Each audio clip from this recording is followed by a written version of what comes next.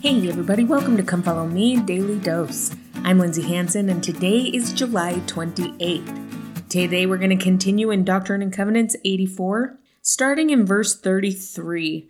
It says, "For whoso is faithful unto the obtaining these two priesthoods of which I have spoken, the magnifying of their calling, are sanctified by the Spirit unto the renewing of their bodies."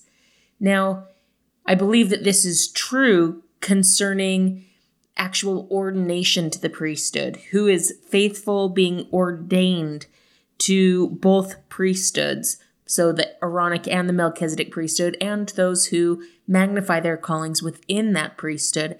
However, we've talked a lot about authority of the priesthood and ordination of the priesthood, but we've also talked a lot about how as we receive priesthood ordinances, we're receiving the priesthood. And so let's take a look at this a little bit more generically for all of us. As we obtain priesthood ordinances, both ordinances of the Aaronic priesthood, like baptism, and ordinances of the Melchizedek priesthood, like the gift of the Holy Ghost and the ordinances of the temple, as we receive those ordinances of the priesthood, and as we do our best to magnify our callings, this incredible promise is given, that we will receive sanctification by the Spirit unto the renewing of our bodies. So first of all, what does it mean to magnify our callings?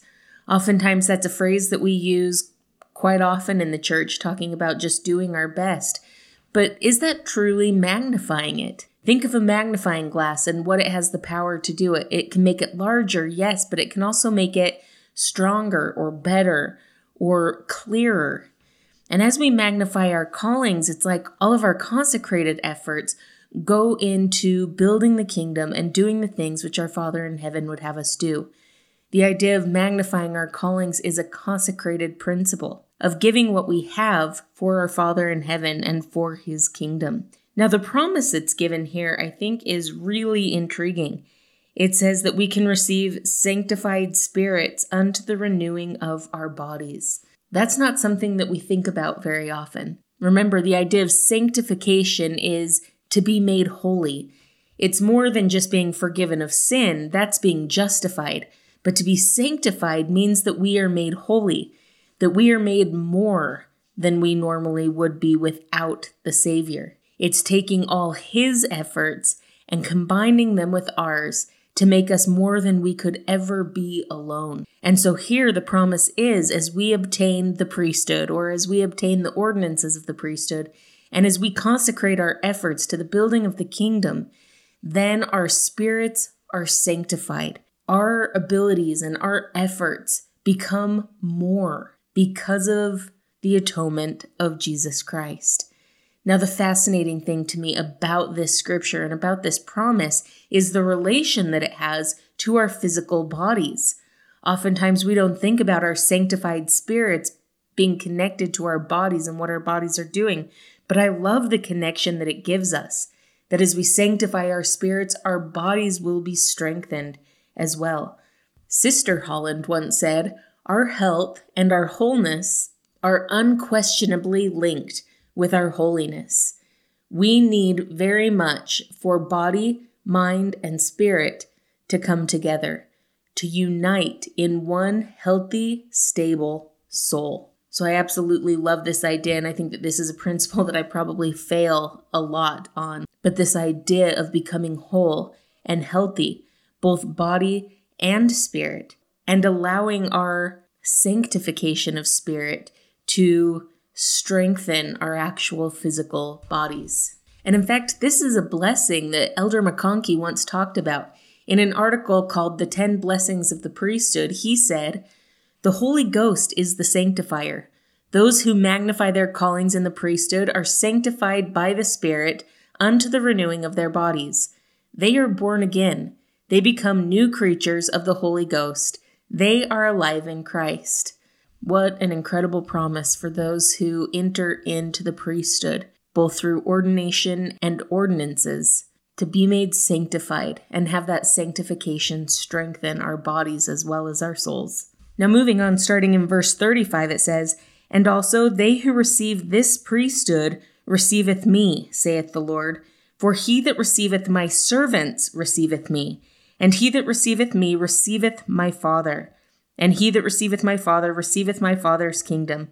Therefore all that my Father hath shall be given unto him. So again, we see that the whole purpose of all of this is for us to be made godly, for us to inherit all that our Father in heaven would give us and to become like him. But that is done through the ordinances of the priesthood and through the magnification of the priesthood. But sometimes I think there's more to it than we initially think. President Kimball, in his book, The Miracle of Forgiveness, said, "The word receive in these sentences has deep meaning. To receive in this connection seems to mean more than merely to accept casually, but to magnify and develop and make effective. To receive the servants might mean to accept calls and responsibilities and to serve well and faithfully. To receive the Lord would mean loving him and obeying all his commandments. To receive the Father would mean to leave nothing undone towards arriving at personal perfection. And all this means exaltation and eternal life. For the promise is the kingdom and all that my Father hath." A moment's reflection will remind us of the infinite knowledge, power, dominion, kingdoms, exaltation, and joy offered to us here in an oath and covenant which the Father cannot break. If we measure up fully, we are guaranteed limitless blessings. Now, what I really love here, besides the obvious incredible blessing that's given, is what we see about this ladder of authority that's being taught to us here. It's this idea of divine investiture, which basically means our Father in heaven gave the Savior the opportunity to speak in his behalf and to act in his behalf. We see that especially in the Old Testament, where it talks about God speaking or the Lord speaking. That is Jehovah. But through this idea of divine investiture, our Father in heaven has given the Savior the ability to speak as if he were in fact our Father in heaven. Now, I know that can sometimes be confusing to try to figure out who's speaking, but it's this idea of our Father in heaven having so much faith and confidence in the Savior that he's able to give him that authority to act in his name. Now, what does that mean here in these verses? Let's read again, starting in verse 35. "And also all they who receive this priesthood receive me, saith the Lord. For he that receiveth my servants receiveth me." Through our acting with priesthood authority, whether that is as an ordained person in the priesthood or whether that is someone who's acting in the authority of the priesthood, as we do that, and as we move forward in trying to further God's work, we are given just a small portion of that authority, of that trust. So much so that as we try to bring people closer to God, the people who accept us, who listen to us, and who come to Christ through us, it's as if it were the Lord himself there beckoning to them to come unto him. We, acting in his authority, bring people to him. And it is the same as if he were there doing it himself. This idea of when we receive hands on our heads and words are spoken to us, trusting that our Father in heaven has given authority to speak and act in his name, then it's as if the Savior's hands were on our head himself. Now, does that mean people don't make mistakes and people aren't fallible in those actions and in their callings? Absolutely not. Everyone is fallible and we all make mistakes.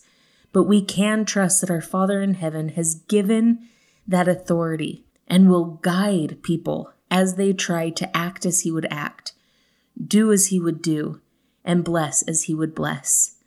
And the incredible end result is always the same. We are blessed as we come unto him, and he is anxious to give us all that he has. Thank you so much for listening today. If you're enjoying this podcast, make sure to follow us on social media, subscribe, like, comment, or share. This has been Come Follow Me, Daily Dose, and I'm Lindsay Hansen.